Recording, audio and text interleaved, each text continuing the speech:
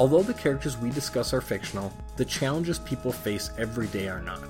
The information we provide in this podcast is for entertainment and informational purposes only and should not be used in place of advice from a mental health or medical professional. If you are struggling with mental health issues, please seek professional help. Thanks for listening, and welcome to the Jedi Counsel podcast, where we explore mental health in your favorite fictional characters.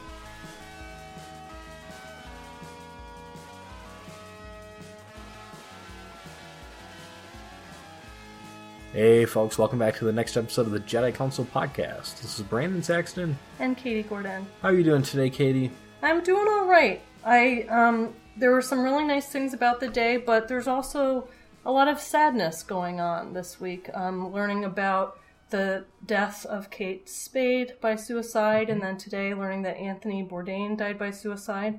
And then between those things, there was a report that came out from the CDC showing that suicide rates were going up. And of course, we both care a lot about suicide prevention, and so it's difficult. I think it's a really difficult week. How about you? Yeah, I'm feeling about the same. Yeah, I know that we've talked about suicide on the show before. Obviously, both have some research related to the topic, and when we covered things like Logan or the Netflix series 13 Reasons Why, we've talked a little bit about some of the science underlying it. But today, I think it's going to be a little bit of a mix of a little bit of science and a little bit of self-care, just because I think I've seen, and I'm sure you have as well, some people online, or maybe in real life as well, who have a hard time when this news comes out, and maybe it's people who have had their own experiences with suicidal ideation, or maybe they have loved ones who they've lost by suicide, who have had suicide attempts, or any experience with suicide, really, who can experience some negative emotions when things like this are in the news. So we just wanted to take a little break from the normal Jedi Council schedule and just kind of check in a little. Exactly. I think that one common theme that I've seen is, just like you're saying, I mean, there are people who really admired Kate Spade and Anthony Bourdain and are telling these stories about the amazing things that they did, and there are people who have a mixture of emotions. Both of them had children that, I think, 11 and 12 or 11 and 13. And so I've also seen a few people online talking about that had lost one of their parents to suicide, this kind of being difficult for them because they're thinking back to how it felt that they're now adults and thinking about when they were kids. And I think that it impacts people different ways, and it can be a range of things, from losing someone that you really looked up to, or if you're struggling and think, well, Anthony Bourdain, Kate Spade, these people were really successful in a lot of ways, and if they suffered this much, what does it mean for me? So I feel like there's a lot of that. And then unfortunately, I've also seen some people making comments that stigmatize suicide and that are inaccurate. And so I thought it'd be good to talk about that. But maybe we should first talk about, to all of our listeners out there, if you're struggling, about some tips that we might suggest just for how to cope with this, because it is, it's always hard when you lose someone to suicide, or if you're experiencing it yourself, or just because it's tragic to hear that anyone was suffering that much. And it can be, I think, tempting. For me, one thing that I do is try to get as much information as possible. That's sometimes useful, but it's worth monitoring how you're feeling. And if you're starting to feel really worse or overwhelmed, it's okay to take a break from that and do something else. It doesn't mean you don't care. It just means that you're being mindful of your mental health and taking good care of yourself. And so there's probably a different threshold for people in terms of how much information is helpful to have. But, leaning on others for support, doing activities that you enjoy, regular exercise, sleep, regular meals, those types of things can be helpful during stressful times. And I know one thing I think that both of us have done, that you've kind of hinted at here, but maybe just to kind of reiterate, is taking a little time to unplug from social media and the news. I'm certain that my Twitter timeline, I think that's what it's called, or newsfeed, I mix it up, is a little bit maybe skewed for that type of information just because of the type of people I follow. But pretty much all week, my Twitter feed has really just been constant information related to suicide. Which, like I say, that could be partially in nature of the combination of news and the accounts that I follow. But I could imagine if I was in a place where I was struggling with, negative feelings or maybe even thoughts about suicide, that might not be a very good thing for me to be consuming a lot of. So if that's something that you can relate to, it's okay to unplug a little. It is, and I think it can be individualized too. I think for some people who maybe feel like they're alone. So, for example, if they're grieving the loss of Anthony Bourdain and feel like they don't know someone in real life who's experiencing that, but they can look at some of the other people who are feeling similar, that can feel connecting. So the main thing is to just check in and notice how it's impacting you, and that it's okay to do other things as well, and like unplug or try to be more specific in who you connect with. That can be helpful. And just know that even if it's someone you don't know, I mean, it's very valid to feel a loss if it's someone you admire and looked up to, or just thought was a good person, and it's sad to see them go away. Another thing that we should talk about, I think that sometimes people get concerned, well, what if there are people in my life who feel that way and I don't know about it? Because something that we've heard from some of the people who knew both of those individuals is that they didn't realize that they were suffering that much. And there are different perspectives on that. So maybe we could give some tips on what to do if you suspect someone might be. One thing that I've noticed kind of floating around, and actually I think our friend Robert Vore, who's been on our show before, who's the host of the Christian Mental Health Podcast, one thing that he's kind of been saying, which I really like, is kind of this idea of every once in a while, instead of saying, how's it going? Or hey, how have you been? How are you feeling? Really checking in on the people around you to see how are they feeling lately, and really dig into kind of how things are going. And if you have someone who maybe you have a little bit more specific concerns, I would very much, and I think you as well, Katie, and others, encourage you to ask them just very directly, I know that you've been having a hard time lately, and you've maybe not been feeling very well. Have you been thinking about suicide? And there's sometimes an idea or a misconception, really, that will plant an idea in someone's head that maybe they hadn't thought about that, but there's just no evidence to suggest that. It's just a good, helpful thing to do, to ask if there's someone who you're concerned about. That's right. And in fact, there's evidence that if you ask people if they're feeling suicidal and you don't see any change. But if you ask people if they're feeling suicidal and they do, they can experience some relief from feeling that someone cares. And one thing that I've learned from listening to people who have lived experience with suicide attempts and have survived them is that they've talked about how these, and this, of course, this isn't true of everyone, but it's worth listening to ideas of what's helped others. One thing that they've said is that there are times in their life where they felt really down, and one small thing, a friend who reached out to them, who was there for them, a stranger who smiled at them, so maybe they were on their way to attempt suicide in some way, and someone was kind to them, that was enough to just lower the risk enough to prevent them from attempting suicide or to help their mood. And so it's an uncomfortable topic, I think, especially if you don't know people that well. It can feel like it's too personal or intrusive, but there is really no harm in asking about this stuff. And people might not always feel comfortable being open, but at least by trying, it's a way to show that you care, and then beyond that, maybe we should talk about what happens if they say, yeah, I am feeling down, or I am thinking about killing myself. Because I think that can also feel like, oh no, what do I do now? Oh yeah, I know that's a situation that, it was a couple of years ago, me and someone from my lab mate put on a little training on campus. It was a little seminar people could attend, and we called it Helps Save a Friend. And it was related to what you can do in those situations, because I think that can be a little bit scary for folks sometimes. And the important thing, really, if you were going to boil it down to really, I would say the two most important things is, one, make sure that you're taking care of yourself at that time, because that can be stressful for you. But two, do what you can to connect those folks to professionals. there are a lot of good people, whether it be mental health professionals who are local or crisis lines. There's a lot of great professionals who can help. And I know one thing that I remember about talking to folks about this is, they asked me not to tell anyone. They asked me to keep it a secret.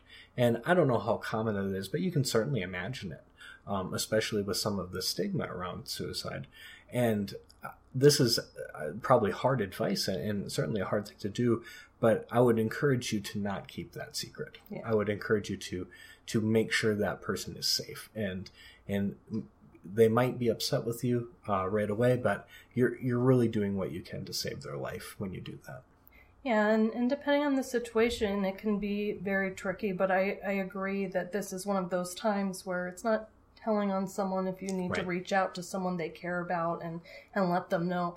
And I think that also there's a distinction between kind of the immediate crisis, if someone is feeling suicidal and they're at risk, like Brandon is saying, it's try to connect them with a crisis line or maybe an emergency room if it's an appropriate thing. You can kind of work with them. Another thing to talk to them about is, ask them, do they have plans for killing themselves? If they have a plan and they have a specific method in mind, then you can ask, well, depending on what the method is, would they let someone else hold on to whatever it is, the pills or whatever it is, until they're at lower risk? And taking those safety measures can be helpful. Or if it's, would they be willing to lock up their gun or have someone else hold on to it until their risk level is a little bit lower? That can be really helpful because it seems that with suicidal behavior, if you can restrict access to lethal means during those high crisis times, that for some people can prevent them from hurting themselves. And especially the very lethal methods, right? So there's that. And then there's the more long-term phase after the safety, which involves there are effective treatments for mental health struggles.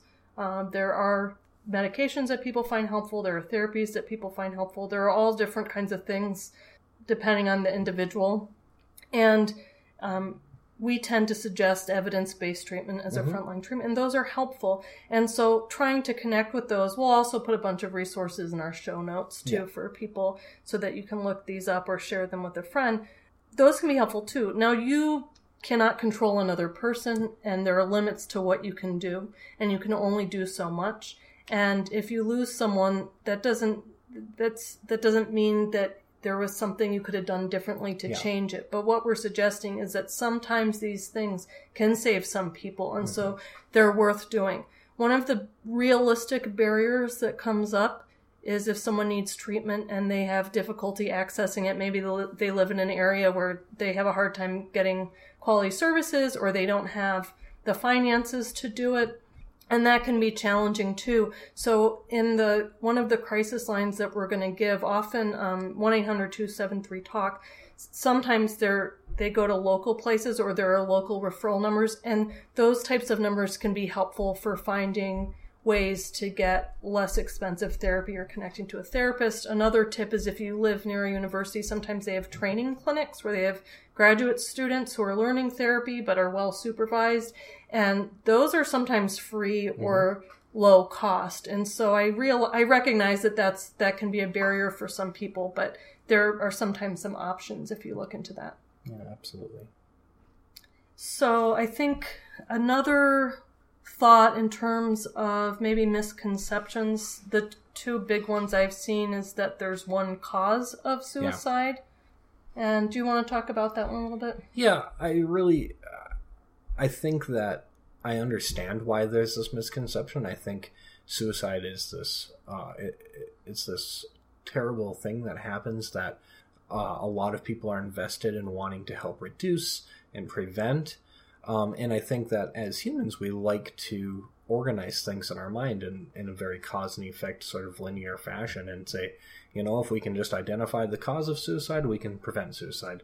And unfortunately, what we know from research is suicide is this incredibly complex, multi-systemic experience that can have psychological and societal factors and physical health factors that can all come into play to lead to suicide. So it's really, there's, to suffice it to say, there's just no one simple cause. It's a very complex phenomenon. Yeah, and I think, like you said, it's tempting to try to say, well, it's just this one thing. And I think that people do that for different reasons. One is uncertainty is uncomfortable for a lot of us.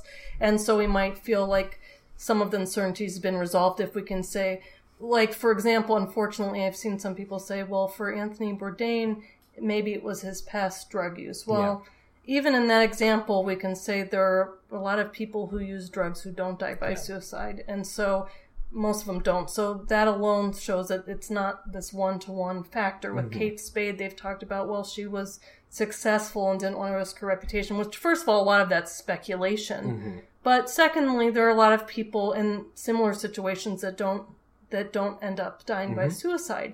So the point is, like Brandon said, and we'll link to this too, is that there are a lot of different factors into play, and it's oversimplifying it to say that it was just this or just that. And sometimes it can feel, I think, for people who have lost someone to suicide or struggling with suicidal thoughts, oversimplistic or dismissive or something like that, or blaming.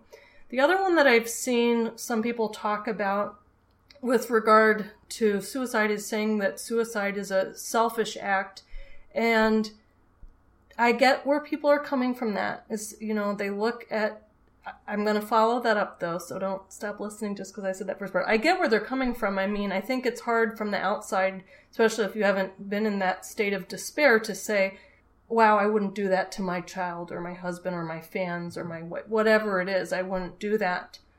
First of all, I think that the suicidal mind and working with people who have been suicidal are not seeing the world the same way. And in fact, what they're often doing, which my graduate mentor, Thomas Joyner, in his theory talked about, and there's research to support this, is that when someone is feeling suicidal, often they're thinking, I'm going to benefit my loved ones by leaving. Now, they're completely wrong about that, and it's sad and tragic that they feel that way. But it's not selfish. It's more the opposite. They think that they're actually giving people some relief. I mean, Kurt Cobain wrote about this in his suicide note, that his wife and his daughter their life would be better without him. And you kind of see this as a theme throughout time. And so saying that it's selfish, I don't think is helpful. And I think, again, it's a way of kind of pushing blame on something that's hard to understand. And it is painful to think, I mean, it's very painful to think about what any of their loved ones are going through, but maybe especially their young children and how hard that would be to understand. So again, I understand it, but if you're saying it's selfish, what I worry about is that people who are experiencing suicidal thoughts are going to worry about trying to get help because they're worried that other people are going to think that they're selfish, you know? And we need to keep lifting barriers rather than adding them. Exactly. Yeah, absolutely. So maybe that's a good spot to kind of wrap it up and just quickly kind of summarize. So as we said, it's been a tough week. It's been a tough week for information related to suicide. Kate Spade, Anthony Bourdain, report from the CDC showing that suicide rates have been going up. And I think here in our state of North Dakota, highest in the country, the rate of increase since 2009. So it's a lot of information to consume. So we just wanted to reach out and just kind of cover a couple things in a quick way. If you are feeling feeling negatively, if you've been feeling down about this news, if you have experiences related to suicide, personally or with loved ones, we just want to validate that for you. We recognize that it's hard to feel that way, and we would encourage you to do what you can to engage in self-care when this news is kind of coming out, whether that's engaging in social support or unplugging or whatever it is that helps you feel better, just keeping an eye on your mood and keeping an eye out for some of those misconceptions, I think, that we see around too, related to causes or selfishness or this idea that you're going to put the idea of suicide in someone's head by reaching out. If you see those, just reminding yourself that they might not be true, and to the extent that you're comfortable, maybe gently providing people with accurate information if you do see that. I think that's a helpful thing if you're able and willing to do that. So this is just our little attempt to just kind of reach out, say something, and say that for folks who are having a hard time or otherwise, we're here with you. Yeah, we're thinking of you, and we'll put more details in the resources of this note, but also we'll make a blog post that I'll tweet out, and that way if you want to learn more about any of the topics that we talked about, like how to talk to a friend or how to find a therapist, anything like that, you can follow up with that. Feel free to also tweet at us or email us if you have more questions, and we'll be happy to respond to that. I also want to say that the suicide prevention community is hurting at this news, and there are a lot of good people working together, people with lived experience, mental health advocates, psychologists, clinicians, people working crisis lines, really pulling together and thinking about the way forward. And so even though things feel bad, I do have hope that we can push forward and make suicide prevention a priority in the future. Yeah, that's really nice. Okay, folks, we'll probably wrap it up there. Just to keep doing what you can to take care of yourself, and do what you can to take care of each other. Yeah, take care of the people around you. And if there's anything we can do to help direct you to some information or resources, please don't hesitate to reach out and ask. And with that, you'll hear from us again next week. Thank you for listening to the Jedi Counsel podcast, a member of the Geek Therapy Podcast Network. You can find more information about our podcast or blog at www.jedi-counsel.com. If you would like to support the Jedi Counsel podcast, please check out our Patreon page at www.patreon.com/JediCounsel. The views expressed on this podcast are our own and do not necessarily reflect the views of our employers. Additionally, this podcast is for entertainment and informational purposes only and should not be used in place of advice from a mental health or medical professional. If you're struggling with mental health issues, please seek professional help.